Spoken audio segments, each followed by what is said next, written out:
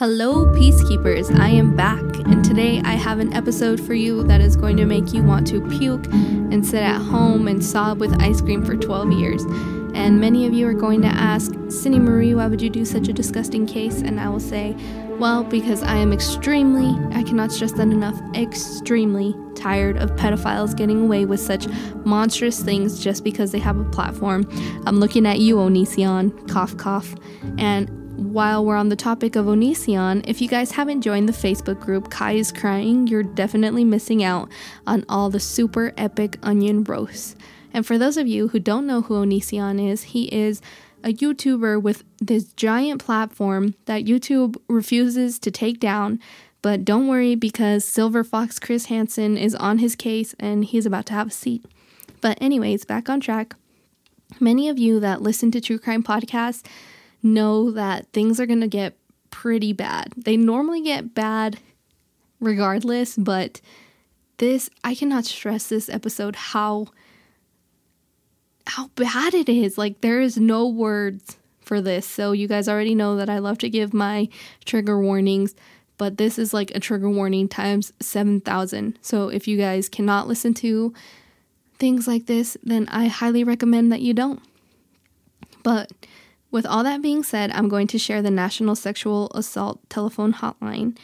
And if you or somebody you know is struggling with sexual assault, please let them know that there is a number they can call and people will be there to listen to them and help them. 1-800-656-HOPE or 1-800-656-4673. And without further ado, let's go ahead and begin. In December of 2013, Ian Watkins was sentenced for multiple sex crimes against children. Before we get into his charges and how he got here, let's take a step back and I'll tell you where it all started. Ian Watkins was born on July 30th, 1977 in Wales. Ian's mother claimed him to excel in school. He achieved top grades in his high school, which was Hawthorne High School, then later proceeded to excel at the University of Wales and received a first-class honors in graphic design. Ian's biological father passed away when he was very young. I believed he was about five years old. And his mother, Elaine, later married a church minister named John Davies. Although his new stepfather was a church minister, his mother claims to have never pressured him into religion and always supported his schooling as well as his singing/music dreams. Ian Watkins later got a job in graphic design shortly after college, but felt like this was not his calling, so he started a band called Aftermath. This band, however, did not make it very far. Watkins moved from this band and began another one called Fleshbind. This band also got scrapped, and once again, Ian Watkins decided to form another group named Public Disturbance.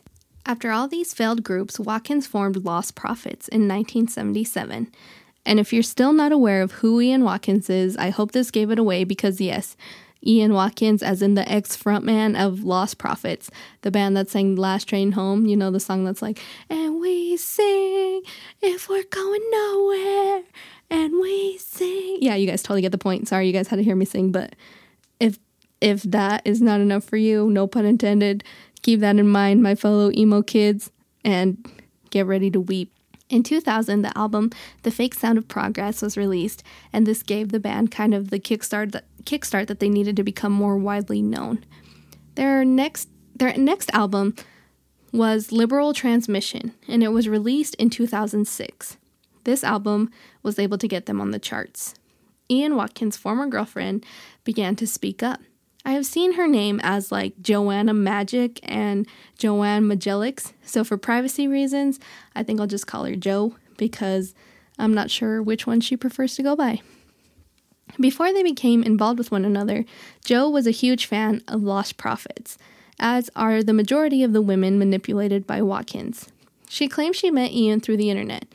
Jo claims that they had fallen in love after some time. Ian began to confide in her, and he had told her that he, quote, enjoyed sleeping with his 14-year-old fans. She also claimed Ian would, quote, enjoy turning them into his so-called super fans, which in his definition were women willing to offer their children up for sex. Jo claimed that she threatened to go to the police. Watkins met up with his lawyers and produced a gag order and made her sign it. It is also said that Ian gave her £2,000, which she claims was for other things and not a bribe. Jo had been an escort and claimed that the £2,000 were for her escorting services, even though she had stated previously that she wasn't Ian's escort, but that they both loved each other. So I don't know what side of the story I necessarily believe. Jo had agreed to keep quiet, but became quite uncomfortable when Watkins sent her a disturbing image of a young, about 3 or 4-year-old girl. She was holding a picture of a barely clothed woman. Jo then went to Child Services. She then gave them the picture, and they sent the information over to South Wales Police, and Jo claimed she went to the police station. After she gave them all the information, they would not provide her any details of the case. She continued to call the police to check the status of the case, but the police continued to give her the runaround. She cut off all contact with Watkins and was unsure of her next move. In May of 2009, the police claimed there was insufficient evidence to make a case. There were multiple claims over the next 3 years. Wales police continued to make excuses and dismissed all of these claims. Ian Watkins had always talked down on drinking and doing drugs, but in 2009, when the band got signed and made it big, it is said that Ian was never sober and was always on something. Jo began having doubts. She figured that the police didn't find anything, so maybe she overreacted. So the next time Ian and Jo communicated, she apologized and took him back. They made up and met at a hotel. During this hotel stay, Jo had found a video on Watkins' laptop of a young girl being molested. She then kicked him out of the hotel room, but felt like she could not go to the police after what happened previously. After she kicked him out, Jo continued talking to Watkins. He then sent Jo 3 more images. So she then went to the South Wales Police, and they sent her to the Child Protective Services she previously went to, and from there, they sent her to a detective. She claimed the detective refused to look at her phone to view the proof/images that were on her phone. Jo decided to take actions into her own hands. She stated, quote, "I had to treat him as any other client and try to get as much evidence as I could while pretending to be whatever it was he wanted me to be," end quote. She then took matters into her own hands and found the father of the child in the first image. She had asked him if he knew of the case that was going around this image, and if the police had came down to talk to him. He had no clue. He then went to the police, and they had told him not to pursue this matter because it would, quote, "ruin Ian Watkins' career." So the father of the child did not pursue the case. On September 21st, 2012, Ian Watkins was arrested for possession. Police had taken his laptop at this time as well. He was then released on bail and met up with Jo. While at the hotel, Jo claimed that the first thing he told her was, quote, "I've got a 2-year-old to rape on Monday." November 14th, 2012, Watkins' laptop was finally broken into. One of the passwords was capital IFUKKIDZ. And if you spell that all out, like, what the fuck is wrong with this guy? I don't know. They found 90 pictures of a form of child abuse happening. The children pictured were 2 to 14 years old. 24 of those photos fell into a more severe abuse to children, and there were also 22 photos of bestiality.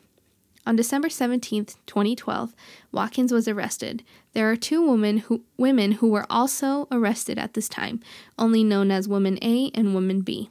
Jo stated, quote, "His arrest was 4 years too late for me. I wonder how many other victims there are out there, because from what I knew of Ian Watkins, I'd be shocked if he only tried to do this with 2 women. Watkins denied the claims and stated that his fans had tried to frame him. Before his trial began, Watkins pleaded guilty to 13 counts of child abuse, as well as 2 counts of attempting to penetrally rape a baby. When Watkins was arrested and waiting for trial, he still had contact with his female fans. His phone call was recorded and read aloud in court, in which he stated all of the events that happened as a mega lulz.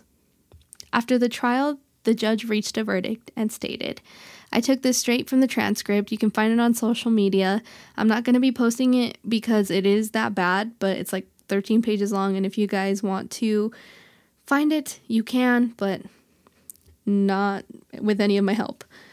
I therefore adjust sentences in this way. The sentences on count 1 and 2 will be 15 years. The sentences on counts 8 and 9 will be 14 years consecutive. Custodial term 29 years. There will be an extended period of license under Section 226A of 6 years on those counts. All other sentences will be concurrent. Your total sentence is therefore one of 35 years. In your case, that means you will have to serve 2/3 of the custodial term before you can be considered for release by the parole board. If you are released, you will remain on license for the extended period. Page 12, R.V. Watkins and P and B sentencing remarks. In your case, B and P, the usual rule will apply. You will be eligible for release after serving half your sentence. You will then be on license. The detailed provisions will be explained to you by your counsel. Even after the trial, the police still tried to claim that Watkins did not get away with it for as long as he did because he was famous, which is definitely a load of bullshit to me, because if the father wanted to pursue the case against his daughter in the photo, he could have, but the cops told him not to because it would ruin Ian Watkins' career. So please tell me again that he didn't get away with it for as long as he did because he was famous? Yeah, that's what I thought. They knew what they did and what was going on, and they still refused to look at evidence and listen to people with all of their claims. And just when you think Ian Watkins is never going to harm anyone now because he's in jail, think again. Because in 2017, a child was taken into the system. When it was discovered that the mother of the child had been talking to Watkins, it is said that she would visit him in prison and continue to do so even after her child was taken away from her. Watkins would tell this woman that he, quote, loved her, and in March of 2017, she bought herself an engagement ring and claims Ian told her to buy it. In March of 2018, Watkins was strip searched after a woman called the prison and claimed Watkins had been calling her from an unknown number. Watkins claimed he was holding the phone for some of his fellow inmates who were, quote, not to be messed with. The jury, thankfully, did not buy this and sentenced him to 10 more months.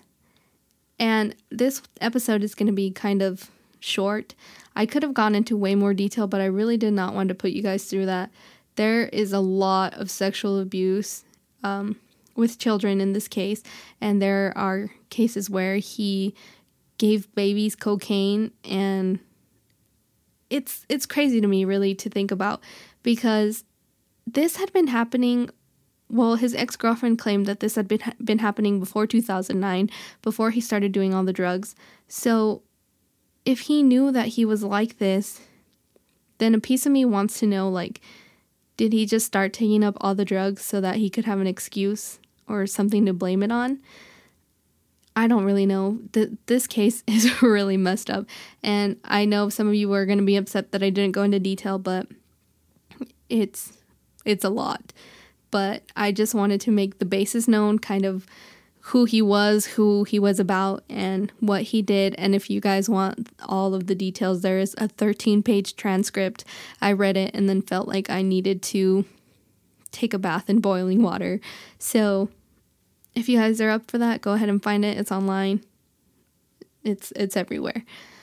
But after you partake in listening to this episode, and you want to go swallow a bar of soap or eat soap to get this nasty case out of your mind, go give this podcast a follow on Instagram and Twitter at Passions Your Peace Podcast. If you or someone you know would like to be on the show and talk to me about a passion, you can go ahead and email me at passionsyourpeace@gmail.com.